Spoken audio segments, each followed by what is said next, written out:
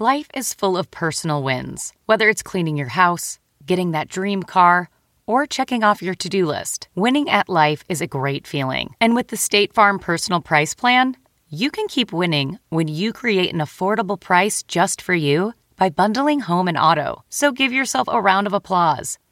Talk to a State Farm agent today to learn how you can bundle and save with the Personal Price Plan. Like a good neighbor, State Farm is there. Prices are based on rating plans that vary by state. Coverage options are selected by the customer. Availability, amount of discounts and savings, and eligibility vary by state. Most weight loss plans are one size fits all, not taking into account each person's individual needs. Noom is built for your psychology and your biology, meeting you where you are. Noom Weight uses psychology. That's why they say losing weight starts with your brain. But it also takes into account your unique biological factors, which also affect weight loss success. The program helps you understand the science behind your eating choices and why you have cravings.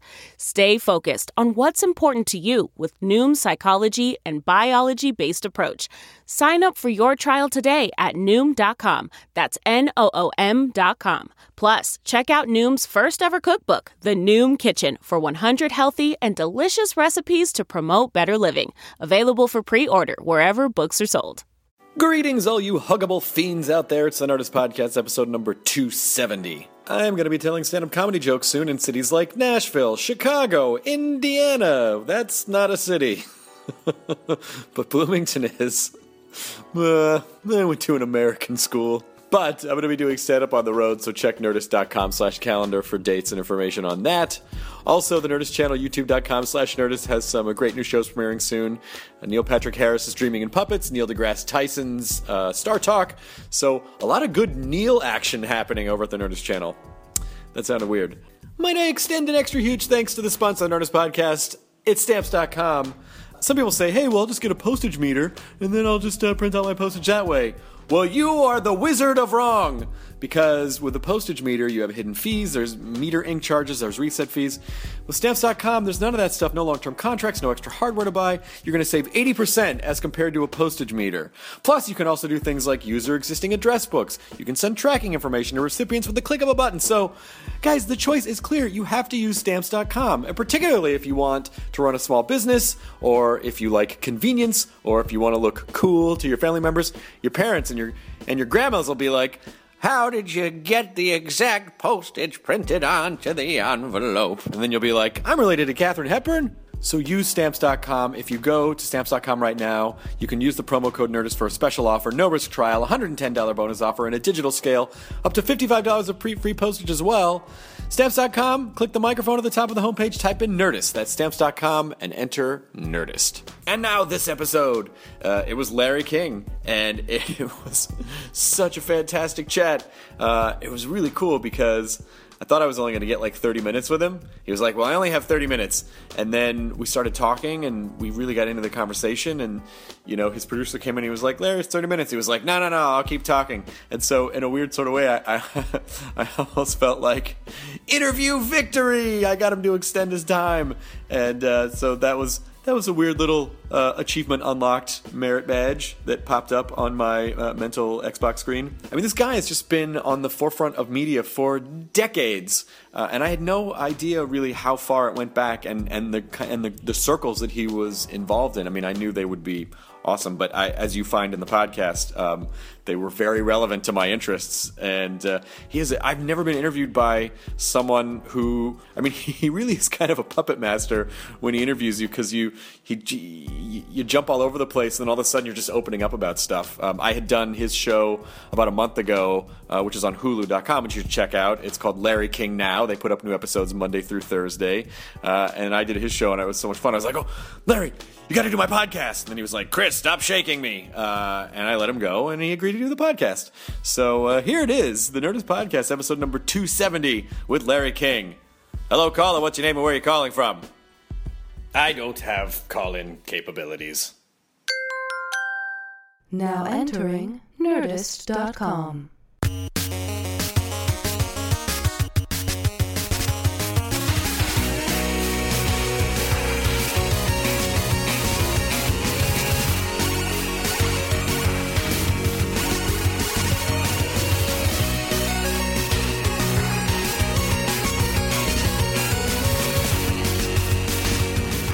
we on? We are. Okay, that's the way we just. This isn't like television. There's no official start to this. It's So just. why are we so time conscious then? 30 minutes, 40 minutes, 45 minutes. If we just angle in, why can't we just angle in and angle out? Well, You ever because thought of that? in about 300 episodes, there's sort of an average. Oh, so you could have two guests. Right? We've actually never had two like stacked guests on top of each other. Actually, it's not a bad idea. I used to do it all the time. I know. You've There's already no- improved the podcast. The one thing I've learned in the history of broadcasting, podcasts or whatever, is there are no rules. Yeah. Yes. Why can't it be four guests? Yeah. Is that it? But it's interesting to hear you say that because you've worked in so many different mediums where, radio is very structured and television is very structured. Yeah, but what I did, the Larry King Show on radio, some nights we'd have one guest, some nights three, some nights four, some nights we'd have debates, some nights we'd have... In other words, there are no real rules. The only rule I had, which you don't have here, is we had a starting time. Mm-hmm. I had to go on, which I had on television, a certain time that I went on. Right. And a certain time you went off, and you had a break for commercials. Right. But inside the content, it could be anything. And no F-bombs. Never cursed. You can't. And especially now, do you feel You cursed on podcasts? Oh, yeah, all the time. I see it's still... That's something about, while I will, in real life, curse, I'll go to a Dodger game and get mad at the ump.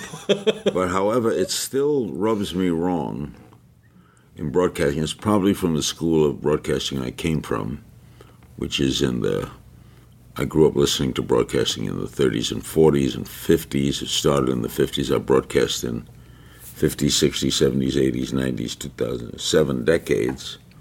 It rubbed me wrong. Yeah. So I never...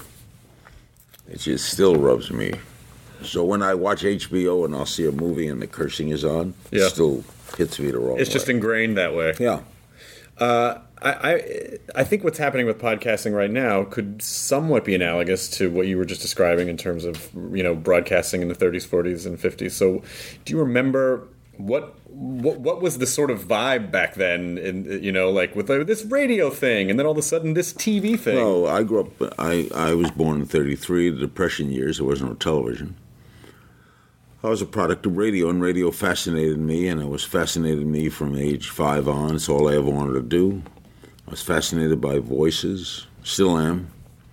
I don't think radio will ever be really replaced. You can't have television in cars. Drivers got to listen to something. Yeah. And radio is still the theater of the mind. And I was raised in the age of suspense. A tale well calculated to keep you in suspense. Yeah. Inner sanctum, the shadow knows. And those were hypnotic, incredible days of sitting up by my radio and listening, and then I would listen, I would imitate them. I'd hear an announcer say, Jack Armstrong, the all-American boy. That was a daily serial. And I'd run into the bathroom, and I would say, Jack Armstrong. Then when I was in my teens, after school, I'd go into Manhattan. I lived in Brooklyn. And I'd walk by where there was radio stations and pretend I was on the radio there. I'd go right up in the elevator and ride out and pretend I was an announcer. It's all I ever wanted to do. So I was raised in that structure of broadcasting. I wanted to be a professional broadcaster. That's all I ever wanted. When television came, everything that happened to me happened to me. I never sat down and said, my only goal ever was to be a radio announcer. So I never had another goal beyond that. Television came, I've gotten a television. Print, I wrote for the Miami Herald. I wrote daily columns. And then I did national radio show. We did the first national talk show. That just came. Mm-hmm. CNN came to me to do it. Whoever thought that I'd be seen, whoever heard of satellites, or that I'd be seen all over the world. So there was nothing planned. But I was always a professional broadcaster. I loved the profession. I love everything about communicating. I think it's a great way to make a living. I think it beats work. I never said I went to work. The last time I worked was when I was 22 years old on a United Parcel truck. I was the assistant driver and would help carry packages into buildings. And then I went down to Miami, got into broadcasting, and I've never worked since. When did you start? When you started in Miami, how did you break into the business? I knocked on doors. I never went to college. And I just knew I wanted to do it, and some radio station, small radio station, said, well, let's listen to what you sound like. I'd never spoken in front of a microphone. He handed me a piece of paper, news, and I read that. And he said, well, you sound pretty good. And we're a small station. We have people on the way up or on the way out. And if you want to hang around and learn a little bit about what's going on here, first opening, we'll give it to you. So I hung around there for 3 weeks. I was living with my uncle in a little apartment on Miami Beach and hung around this station. And one day, somebody quit. And the general manager came to me on Friday and said, Monday morning you start, get your own show, you play records, you'll be a disc jockey. You'll do sports, you'll do interviews, you'll do, news. You work all day long, $55 a week. Your show is on from 9 to 12 in the morning, and then in the afternoon you'll do news. And so, wow. So I stayed up all weekend, picked out my music. I was just so thrilled beyond I was going to be on the radio. It was a small little station. And then the morning I was going to start was May 1st, 1957. You never forget that. It's a warm day in Miami Beach.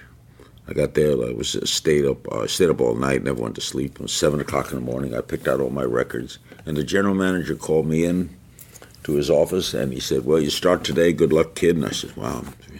And he said to me, this is like 10 to 9, I go on at 9. What name are you going to use? And I said, what do you mean? He said, well, you can't use Larry Zeiger. My name was Zeiger. And I said, why? He said, it's too ethnic. People won't know how to spell it. Today that wouldn't be true. And I said, what do I do?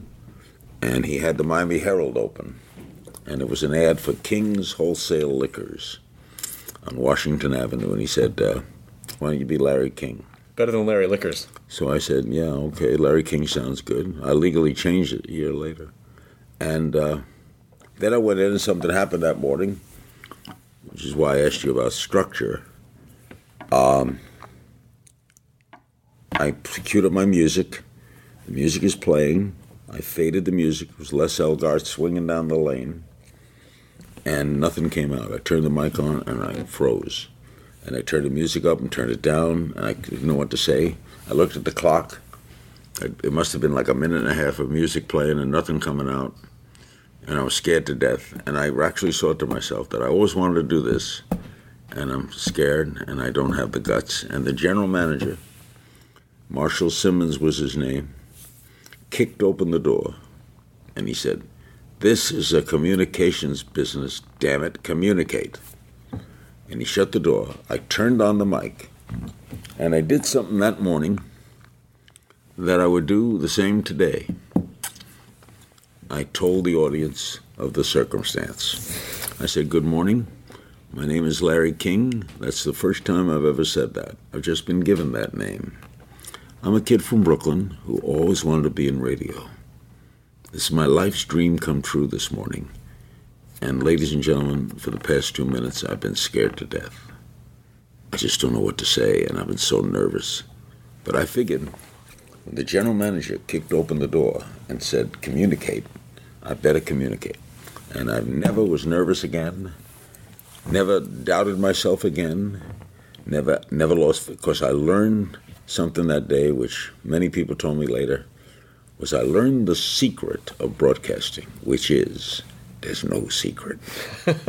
Just be yourself. Later, I was once being interviewed, and the guy said, well, what if you were walking down the hall at NBC and someone grabbed you, sat you down, and said, Tom Brokaw-Sick, you're on, right? Yeah. I would look at the camera and said, I was walking down the hall, someone just grabbed me and said, Tom Brokaw-Sick, I'm on. Ladies and gentlemen, I've never anchored a newscast before. I'll do the best I can.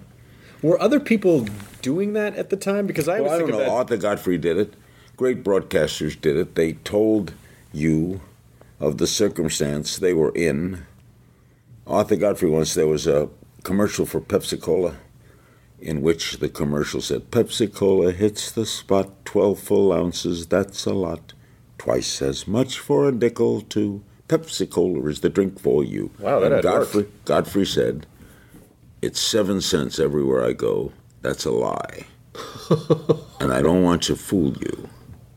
So Pepsi-Cola, it's still worth 7 cents, but it's not a nickel. I never forgot that. So I never lied to the audience. You tell the audience the truth. You got a cold? Say you got a cold. All right. You sneezed? I just sneezed. It ain't brain surgery.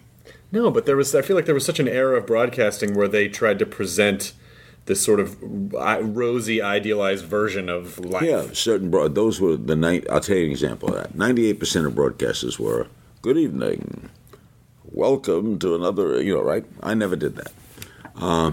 And when I won my first Peabody Award, which is broadcasting's Pulitzer, Alistair Cook was the MC that day. We were at a hotel in New York. About 20 Pulitzer Peabody winners that day.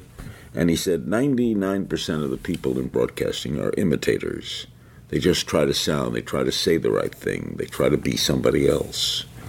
The other 1% is in this room. So I always felt all I did was be myself. I had no rules. In fact, we had a sign up in the broadcast studio that said, if in doubt, leave it out. I always broke that rule. I trusted my broadcast instincts. So I never did a show where I said, is this going to be a good question? Is this going to work? What do they think of this? I never thought of they. I knew I could communicate. I knew I could elicit answers from people. I knew I could be funny. And I let the show come through me to the audience. They either liked, I couldn't make someone like me. I couldn't strangle you and say, like me. Once I knew that, I can't make you like me. I can't change being me. Why be somebody else? Why paint a picture that's not there? Mm-hmm. Paint the real picture. What do you got to lose? First of all, it was really awesome for me to get to do your Hulu show. Thank you. I had a blast, and my mom, my parents were so excited, and I'm supposed to tell you hi. So hello.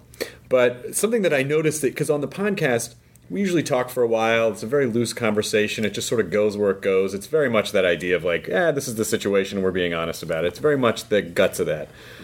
But what I noticed when you were interviewing me, and I don't know if this is on purpose or not, but this is me overanalyzing, the questions that you asked jumped around so much. I was like, this is how he maintains control of the interview, because I never knew where you were going, and I was just answering. And I guess if I were, a high-ranking official or a political person, you could totally catch someone. Well, the truth is, the answer to that is I don't know where I'm going either. All I'm doing is listening to your answer, and then my mind switches to what next curious to me. I'm intensely curious. I'm all over the board. I love learning things. I'm still the same as I was that first day on the air. I still who, what, where, when, why. That's what I'm all about. Who, what, where, when, why. The 5 basic questions. Yeah. Who are you? What are you doing? Where are you? Why here? Why is it? And I'm fascinated at the whole learning process. I'm fascinated by the Q&A. I leave myself out of it. I never use the word I. My questions are short, usually 1 sentence, sometimes 2. If it's 3 sentences, it's too long. If it takes me 3 sentences to ask a question, then that's why I don't like a lot of what I see today is these guys on the air, they're interviewing themselves. Yeah. They're just talking about the guest as a prop. The guest was never a prop to me. The guest is important to me. The reason for the show is why the guest is there. I'm the host. I'll be back tomorrow. Right. Oh, I violate that stuff all the time. Everything you're saying, I do the exact opposite. I'm doing it now. I feel like because this is more it's a different era, and this whole you have to be yourself. If that's your ambiance, if that's this podcast, then you'll go that way. This is more mine wasn't a conversation. I'm an interviewer. Right. It's not a conversation. Conversation is what we're doing. We're going back and forth. I ask questions. My whole show is Q&A. It's not a conversation. A conversation is, I had a meal today, and I ate over at the restaurant, and that's a conversation. Yeah. I don't do that. I've never done that. So you're able to sort of just lightly throw a ball in the air and then just let your guest or guests... Correct. Focus, let the guest go with it. And what you do in that kind of situation is, if you do that well, you learn by being intensely curious. The first time I interviewed Frank Sinatra, his PR person said to me, listen, I don't know how you got this interview. Jackie Gleason got him for me. And he said, I don't know how you got this because Frank doesn't do interviews. but I'm going to warn you, don't ask about his son's kidnapping, because he doesn't want to talk about it. His son was kidnapped, and they recovered it, and they paid a ransom. And so please don't ask about the kidnapping. I said, okay, that's fair. I don't have to ask about it. In the course of the interview, we're now really into each other.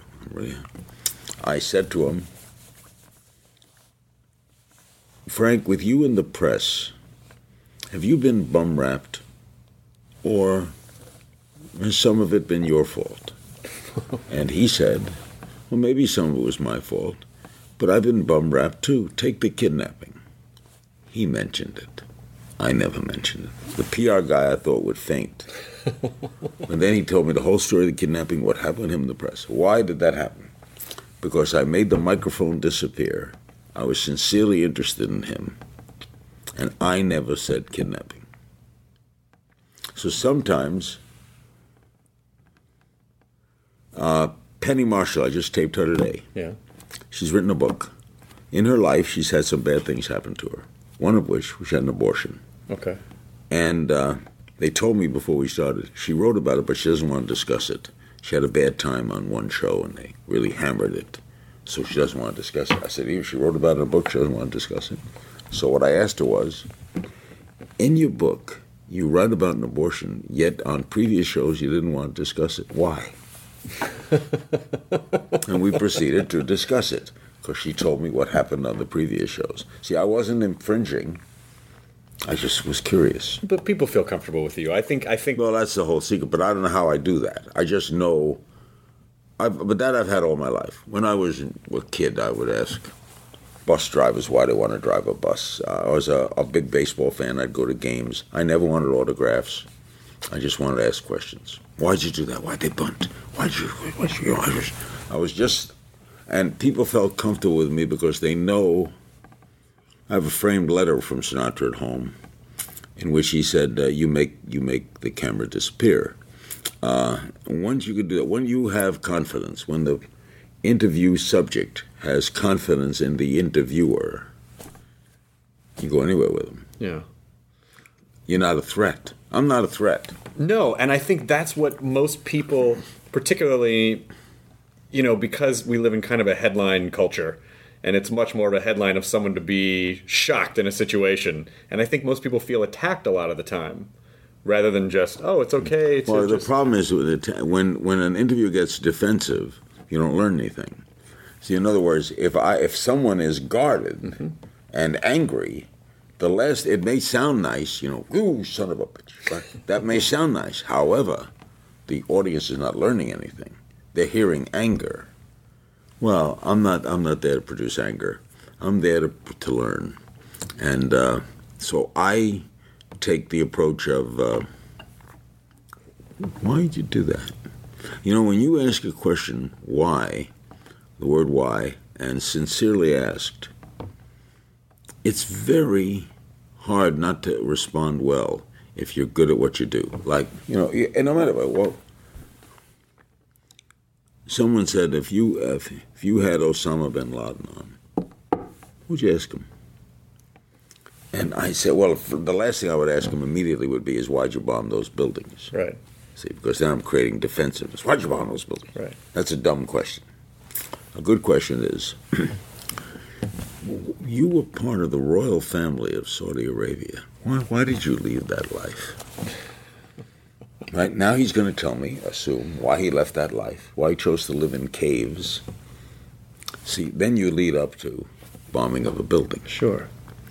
Rather than, why'd you bomb that building? Now that's going to be exciting, and he may be angry, but not going to learn why. But if I go that route of why you left the family, see, I'm interested in him. He knows I'm interested in him.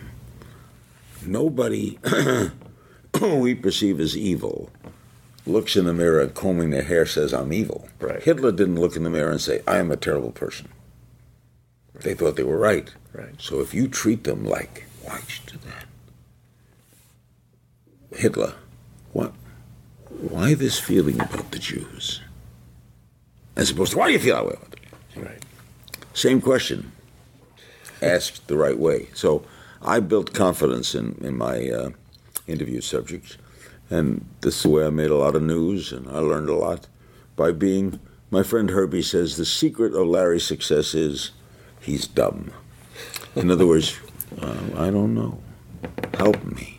All my interviews are basically help me. I'm a kid from Brooklyn. I just want to know. I'm just, why'd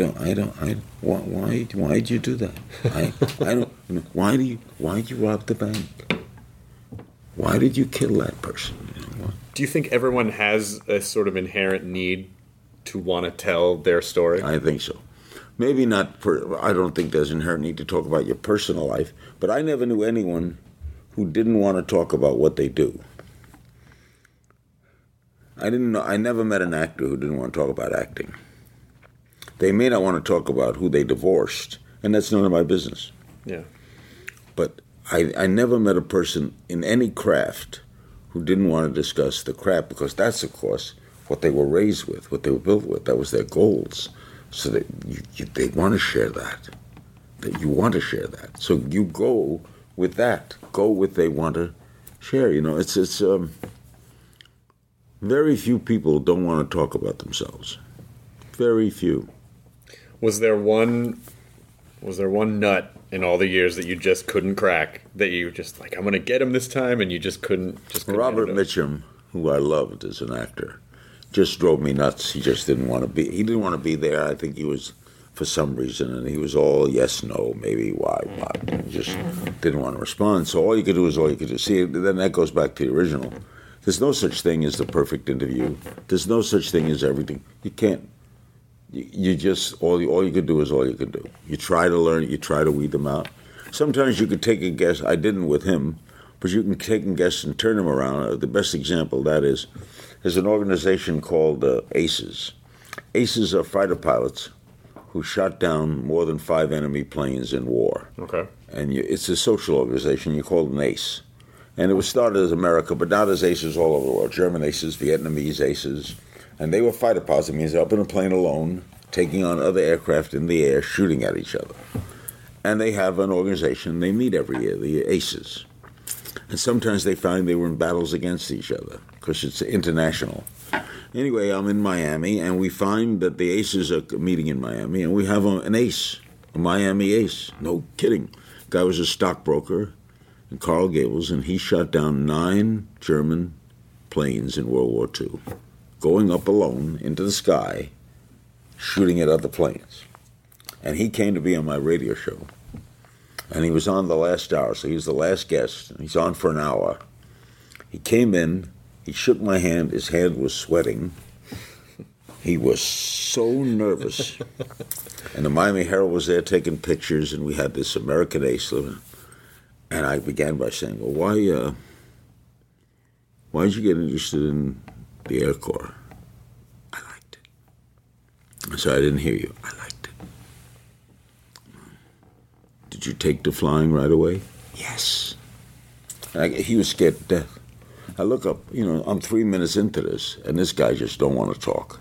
His mouth is dry. His hands are sweaty. So I switched, and I said, if there were enemy planes overhead now, and we had a plane in the back of the station, would you go take it up? Yes. You wouldn't be afraid? No. Then I went right to it. Why are you afraid here? And he said, I don't know who's listening. I know who's in the air, I don't know who's listening. So what I did was switch the subject to fear. Why we have fear. What creates fear? And I created a monster. By the end of that show, this guy was doing, we dove through the sky. I saw the whites of their eyes. We had to drag him out of the station. Is that it? An hour's up? So I did that by transforming him. And that's working at it. I had to do what I had to do. How do you remain sort of kind of agnostic to everything? I'm just here with your Hitler or Bin Laden example. How do you keep emotion out of it so that it doesn't kind of get in the way of what you're trying to do? Because I'm a professional. That's where I started. I started by listening to professional. I'm a professional. I have many opinions. I'm very political. I have opinions on myriad of things, but I leave it at the door. I leave my ego outside the door. I have a healthy ego. I know I've been successful. I know I'm good at what I do. But when I'm on the air, my role is not what Larry King thinks. It's what the guest thinks. And then I'm a conduit. I ask good questions. The guest, through me, comes to the audience, and the audience makes up their own opinion. And I'm able to do that. I don't like everybody I've interviewed, but I do the best I can to learn the most I can about them. And I learned that by being antagonistic, the only time I can remember George Wallace, the former governor of Alabama, who was a racist. Sure. Later on, he changed in life. But I had him on, and we were getting into the racial issue, and he said something like, he was being a wise ass, and he said, I asked him some question like, what would be the difference, other than pigment? What's the difference between a black and a white? We all have hearts, we all have kidneys. You could take a kidney from another person, could be black. What's the difference other than the pigment of skin? What's the difference? And he goes, I don't notice any Negroes at this station. And I said, well, they own the station. They're out to lunch. I just challenged him. And what happened is we got into a verbal argument about race, and I don't think I accomplished very much. And later on years, he came back, and he was different, and he had changed, and I treated him differently and learned a lot more. The racism is the one craw that I've always either gave an opinion about or always annoyed me, because it's the one thing that I grew up with. When I went down south to break into Miami, I got off the train. I grew up in New York, and I saw two faucets, two water drinking faucets, and one said white, one said Negro, and I drank out of the Negro faucet. And I got on the bus to go to my uncle's house, and I rode in the back of the bus. And I marched in the beaches in Miami when they integrated the beaches, and I never understood it. And I never got a good answer to a question from racists. I still don't get a good answer today. What the hell is the difference? What are you so upset about? Why does it bother you if someone is black or yellow? The hell's why would it matter in your life? Yeah. All the money you had spent. Racists spend so much. Look at the South. The South had to build 2 bathrooms on every floor. 4 bathrooms. Black women, white women. It's insane. That's how strong the racism was. But it's insane. It is. The whole thing is insane. Look,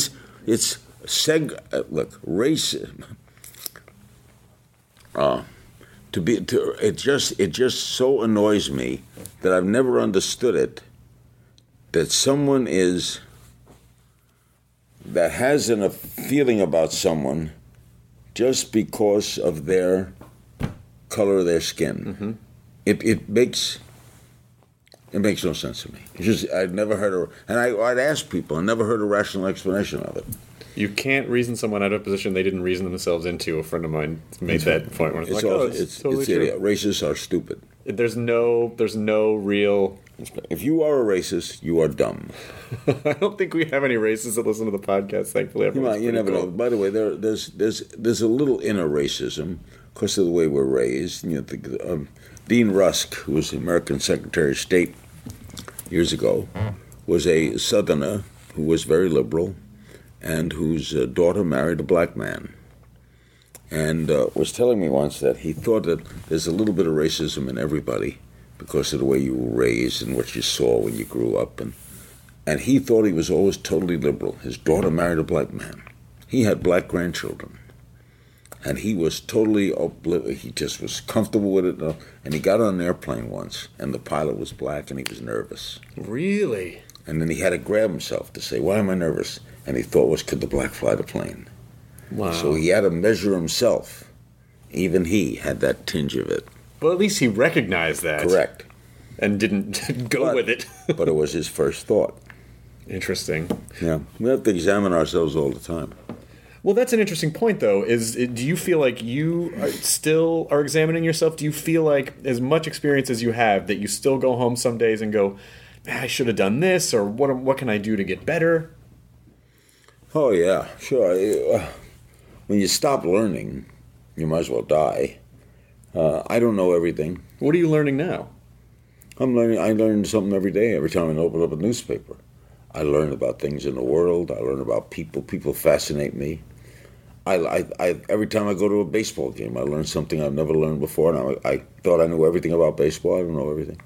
It's something you learn every day. It's just people say things to me that I can't. Someone told me once that there are more moves in a chess game, more moves than sand on a beach. I play chess. I didn't know that. It's incomprehensible to me. It's just no limit to how many chess moves there are. So why is it then? Because I look at you and I think you're still doing what you do, and you're still relevant, and you're still good at it. We just had Joan Rivers on the podcast. I feel the same way about Joan. Just interviewed her last week. I love Joan. And yet, some people, when they get to a certain point in their lives, they just kind of stop. They just kind of wall off. What is it that keeps you guys hungry and wanting? Because most people don't get older and then go, I want to keep learning. They go, screw everything. I don't know. There's some people I know like that, who I like. In fact, that's more common. Stop learning. They just are what they call set in their ways. Yeah. Now, we all are a little bit set in their ways. We're set in our ways. But to me, the whole learning process is so fascinating that to be totally set to say, this is it and that's the way it is self-defeating. It's stupid. It's stupid. Like getting back to prejudice means to prejudge. Mm-hmm.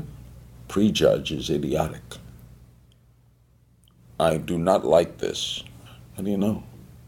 You haven't tried it. Now, do we all prejudge? Yes. I'll look at certain food and I won't taste it.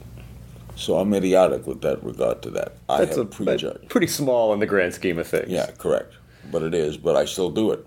So was it exciting for you when you leave CNN and then you kind of embark on this new kind of digital frontier of your career? That must be kind of exciting because it's exciting. It's a whole new thing. Well, I was the first to do the national radio talk show, first to do an international talk show, taking phone calls from around the world. And I guess the internet is new, and I'm into the internet. But to me, honestly,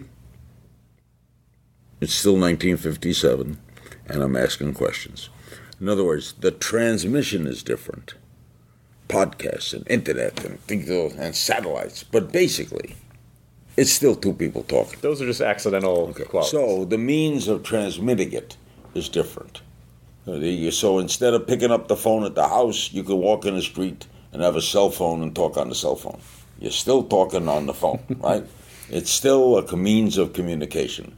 So while I look at it as the transmission is the adventure, but the doing is the same. I'm not doing anything different than I did 55 years ago. I'm being transmitted differently. Sure. I'm not doing anything different. Do you feel like you have that thing in you where you just want or need to work every day? Yeah, I guess I thought I could leave it. I thought I could. But I do speaking. I do comedy shows around the country. I do. I was speaking in Denver on Friday. I speak at conventions. Speaking in Moscow. You do stand-up? Are you doing stand-up? Oh, I do. Oh, yeah. I tell stories. I've told stories all my life. I used to speak at conventions, and I'd be invited to speak at sales meetings, and I would tell funny stories. And my nephew, Scott Zeiger, who's a Broadway producer, very successful Broadway producer, and he said, you're leaving CNN. You've done humor all your life. You're really funny. You tell funny stories, and you know how to deliver a punchline. You know timing. Why don't you put those stories together and do an act? And I went on the road, and I go on stage, cold, bare stage. It's the biggest thrill of my life, by the way. It's a bigger thrill than interviewing, is to go out on a cold stage, just you and a microphone, and 2,000 people. They're there because they know you. They don't know what to expect. And you make them laugh. And I love making people laugh. I'll tell you what the comic has. I've interviewed all the great comics, spent a lot of time with comics. If I hadn't gotten into radio, I'd have been a comic. Because you have one of the great moments that a comic has, more than an actor, more than a singer, is they have moments. And that moment is that moment before the punchline. Here it comes. When you know what's coming, and you have them, you know you have them because they've laughed already. And it's orgasmic, it's a high that you're building, you're telling a joke, or you're telling a story, and you know where the story's going, you're weaving this pattern around, or you ad-lib something in it, and you're at that moment, that little breath, and then the roar, if you can tell a joke and tell it well, and get the story, and deliver it well, it just is. And when can you make just all comedy is surprise. It's all surprise. Mm-hmm. The ending has to surprise me. That's why I laugh. So I don't know where you're going, and I don't know where this is, and then you hit me, and you deliver it right.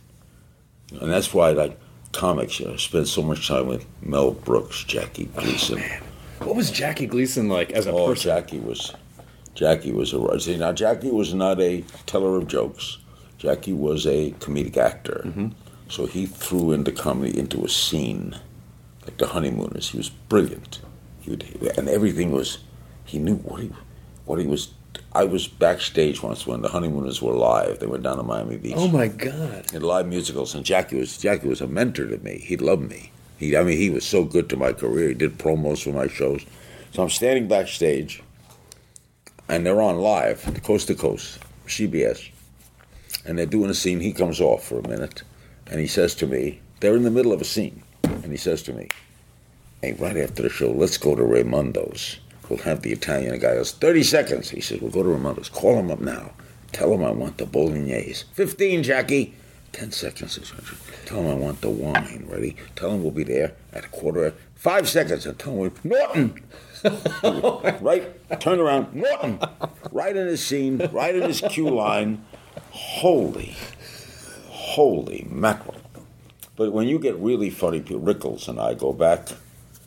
I used to do a show at Pumpernickel's Restaurant. That's where I started. Bobby Darin was the first person I ever interviewed that was famous.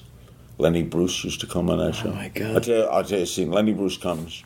I got Rickles on the air and Lenny Bruce together. My God! I can't even imagine. There's no tape for this. Lenny comes. I can tell we're really into it now. So, Lenny comes in a prison uniform from Rayford Prison and the state prison. I said, "Lenny, we're on the radio. I have to tell the radio audience you're in the prison uniform." He says, "Yeah, a friend of mine smuggled it out and sent it to me." I said, "You wear it on the street?" "Yeah, the hat, the number, the whole thing." "Why?" He said, I like to go up to cops and ask them directions. And I know what the cop is thinking. Is this an escaped convict asking me directions? Nah, why would an escaped convict ask me directions? However, what about a brilliant escaped convict who would think that I wasn't an escaped convict? Why would I be asking directions? And Rickles said, "Lenny, get a job." So those are moments I've had in my life. I've had so many, and I'll incorporate some of this into my stand-up. I'll tell Mel Brooks stories like Mel Brooks' 2,000-Year-Old Man, which is the funniest album ever made. You ever hear it? Of course. Okay. I was the first one ever to play that album. Warner Brothers sent it to me. I was a disc jockey in 1959 in Miami. They sent this to me. They heard my work, and I said, "Play this." I played this. I couldn't believe how funny it was. Carl Reiner's now. I just had breakfast with Carl Reiner last week. And Mel Brooks became one of the funniest men in the world to me, and I loved him, and I had him on my shows many times. And so I'm at the New York World's Fair in 1964, broadcasting from the Florida Pavilion, and Mel comes on. And I said to him, do you want to play the 2,000-year-old man? He said, sure. So I said to him, well, you're 2,000-year-old. Now, his mind, see, I love the mind of him. We're at the World's Fair. What do you think of this fair? He goes, fair. I go, wait a minute. Fair? Fair? I said, we got monorails. He said, yeah, they're nice. Were you at the first fair? Were you at the first fair? I was at the first fair. It was in 0037. 632 people came, the whole world. I said, and you know how they got how'd they get to the fair? Well, we had no means of transportation. So the fair was at the bottom of a ravine. And people would roll into the fair. That was part of the attractions. To watch them roll in, folks. They'd lie down and roll into the fair.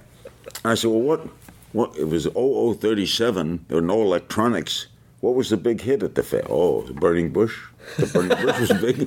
We thought it was a ride. We jump on and jump off. And he says, you know what the number one attraction was? What? Moses. What did he do? He parted the Red Sea. 3 times a day, 4 times on Saturday and Sunday. He was just wild. Then he comes on my show. He was on my show the night we landed on the moon. Oh, my God. And that was some night. Oh, my God. We landed on the moon, did the whole thing. Now, Mel Brooks. I said, well, Mel, we played a 2,000-year-old man. What do you think of the moon? Landing on the moon. He says, I love the moon. In my whole life, in 2,000 years, I got to say, the moon is my favorite object. I have great feelings for the moon. I love the moon. Why? He said, well, for 400 years, I thought I had a cataract. And a friend of mine, Irving, once said, isn't the moon beautiful tonight? I said, the what? The moon.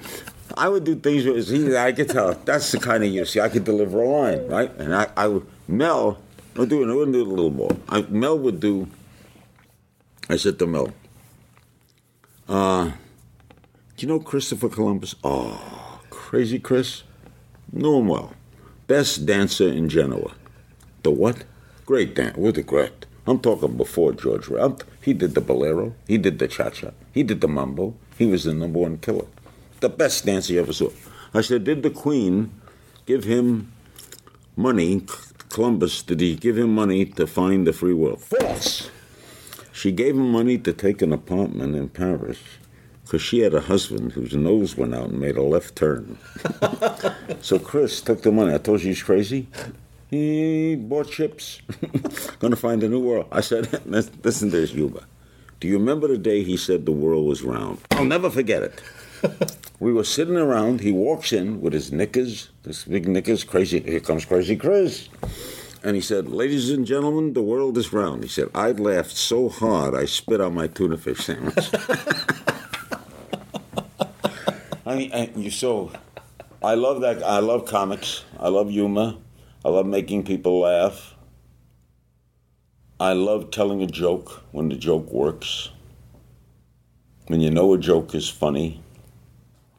And you can make people laugh. I remember I had Gleason and Sinatra together once. Jeez. And I made them laugh. It was at a dinner. And I told a polar bear joke. Which is? A polar bear goes over to his mother, and says, am I a polar bear? And the mother says, yes, you're a polar bear. We're all polar bears. We're living, your cousins, we're all polar bears. Okay. Comes back the next day. Am I a polar bear? I told you yesterday, you're a polar bear. We're all polar bears. This is okay. Comes back the third day. Ma, you got to tell me, am I a polar bear? She says, listen, son, you're driving me nuts. Everybody here is a polar bear. Why are you bugging me? Because I'm freezing. See, now that's funny. If you tell it right way, you space it the right, that's funny. The polar bear joke. It just works. And you cracked up Jackie Gleason. Oh, yeah. Frank hit the table, and they're going to tell it again, But Gleason, I'll tell you something about it. You appreciate this as a stand-up. Yeah. Woody Allen's doing stand-up at the Diplomat. Gleason says, I'd like to go see him. So I go with Jackie Gleason to see Woody Allen, because you heard about him. And Woody was a very nervous stand-up. He was a writer and an actor, but he was very nervous on stage. He'd wear sneakers, he'd fiddle around, he'd look for the right things to say. It was all part of his shtick. So I'll tell you how Gleason's mind would work. So Woody's telling a story. He said it was October, and I went hunting, and I saw a moose, and I shot a moose, and I tied the moose to the side of my car, and I drove into the city, and the moose woke up. What do? I got a live moose, and Gleason leans over to me and he goes, "Halloween." That's all he said. And he says, now, Woody then says, it's Halloween and the Goldbergs are having a costume party. I take the moose up to the costume party, right? The moose mingles. He's drinking pretty good. They have a contest, best costume. The Goldbergs came dressed as a moose. The Goldbergs win the contest. The moose finishes second. They tangle in the middle of the floor. The moose drops down. I grab the moose, take him up to the mountains, shoot him again. It was the Goldbergs. I shot the Goldbergs. And that head of that moose is on the New York Athletic Club, which discriminates against Jews. Little do they know, right? That was. So now it's after the show, we're going backstage. I said to Jackie, why'd you say Halloween? And he said, why'd you say it was October? Oh. He's a comedy Sherlock. That's right. Why did he say it was October? What's the relevance of October? Moose, October, costume. The idea of you and Jackie Gleason and Woody Allen in the same room almost melts my brain. Like, those are the kind of stories that a comic wants to hear. I had that life. I had great times with lots of comics. Bill Rickles was one of my favorite all-time people. I just Such a sweet man. I met him once. He's the Such sweetest guy in the world. I have a daughter named Kaya. It's a Jewish name, Chaia. Okay. When she was born, Rickles called me up and said, is that a kid or a canoe? I seen Rickles do things in clubs. You watched them over the years. He'd have Bob Hope in the audience. Bob Hope is here, big in war. And so the way you do it, and Rickles is so sweet, he wouldn't harm a fly. Yeah. And I love, you ever seen his act? I've never seen him live. I've always wanted to. The Mad Emperor, he walks on with the band playing, he kisses women, and he's crazy. He goes, look, I kid everybody, but let's put it, we're all human beings, and we're all the same in flesh. Jew, Gentile, black, Asian, Puerto Rican. Well, Puerto Rican. And he can say anything. He gets away with it. Oh, he just is. Comics live longer.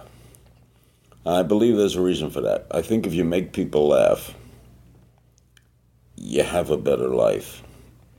You have a good life. If in your life you make people laugh. I've known them all. George Burns. I asked George Burns, God, you're 99 years old. You ever have arthritis? I was the first one to get it. I know you have to go in a sec. We did 45 minutes. We did 45 minutes. Thank you for sitting here this whole time. I never even. I always. I do comedy. I do lots of things. I'm a Renaissance man. What else? Is there anything left that you still want to do? I think the last thing I'd like to do. I'd like to do a Broadway play. But I wouldn't want to do it for more than like a week. Yeah. But I'd like to. I've been in 22 movies, and I did comedy, and I've done radio, television, read newspaper columns. I've written 16 books. I'd like to be in a play, probably a Neil Simon comedy. Okay. Maybe The Odd Couple. Who would you be? Well, it's funny, Felix and Oscar. Interesting you say that, because you're a comic, you'd appreciate this. Jackie Gleason wanted to do The Odd Couple. The movie? No, just the stage play. And he thought it was a perfect comedy play. It was just really funny. He loved it. And I said, you're going to play Oscar, of course. He said, no. I'll play Felix. Why? Bigger laughs. See, Oscar, this way Jackie thought. Oscar's a one-note character. He's brazen, but Felix is subtle, mamby-pamby, Mrs. Wife, and he works off it. As Gleason used to work off Carney. Oh, yeah. Carney was funny. Gleason worked off him. And if you like working off someone, you could be funnier being Felix. Felix, he says, see, Felix, you can develop. See, Oscar is very well written, but he's one note. Oscar's a slob. Felix is tender. He's divorced. He's lost things. You know, he's just. I feel like an idiot. I never even thought of that. Of course, you think of The Honeymooners as Jackie's show, but he's nothing without art. Oh, yeah. He worked off art. He thought about everything. He let me attend a writer's meeting for The Honeymooners. And they wrote a great script. I'll tell you how sensitive Jackie was. The script was during the Depression. And during the Depression in New York, they would have rent parties. If you couldn't make your rent, you'd throw a party. You'd supply the potato chips and pretzels. People bought wine and liquor. And when they walked in, they dropped money in a kitty that you couldn't pay the rent with. It was like a rent party. Okay. So he has this whole script, and they write this script. And the Cramdens are having this rent party. Jackie's in, and they're throwing laugh lines. Now Jackie comes in to hear the script. And I'm sitting there, and they read the script for Marvin Marks and this guy. Jackie's laughing. He's pounding. That's funny. So we can't use any of it. Why? Cramden would never throw a rent party. Too much pride. Mm-hmm. He wouldn't give the Honeymooners a phone. So every gag had to be said. The writers didn't have a phone. You could work a million gags off a phone. People had to come to the door. You never went into the bedroom. Never saw the bedroom in that apartment. I gotta go. All right, you gotta go. Larry King, this has been amazing. My pleasure. Thank you for doing this. Thank you. My pleasure. A podcast. I made it, Ma. You've done it. Top of the world. He did it. This was the last thing he wanted to do. Now leaving Nerdist.com. Enjoy your burrito. This episode of the Nerdist Podcast is brought to you by Stamps.com. Go to Stamps.com, click on the radio microphone at the top of the homepage, and type in Nerdist for a $110 bonus offer, including a digital scale and $55 of free postage. That's Stamps.com. Enter the promo code Nerdist. Summer is here, and adventures await. Wondery and Tinkercast are teaming up to bring you a summer of wow with new episodes of your favorite podcasts. Go on an epic adventure with Portuga the Pirate as she takes a road-tripping adventure across the country on Little Stories Everywhere. Immerse yourself in the life of someone amazing and listen closely for clues to guess who this person is on Whose Amazing Life. Listen to Wow in the World to discover something new about science, technology, and innovation, and the world around us. This summer, bring your imagination out into the world and find your wow. Visit Wondery.com/Summer of Wow to find new episodes of your favorite shows and to download scavenger hunts for the entire family.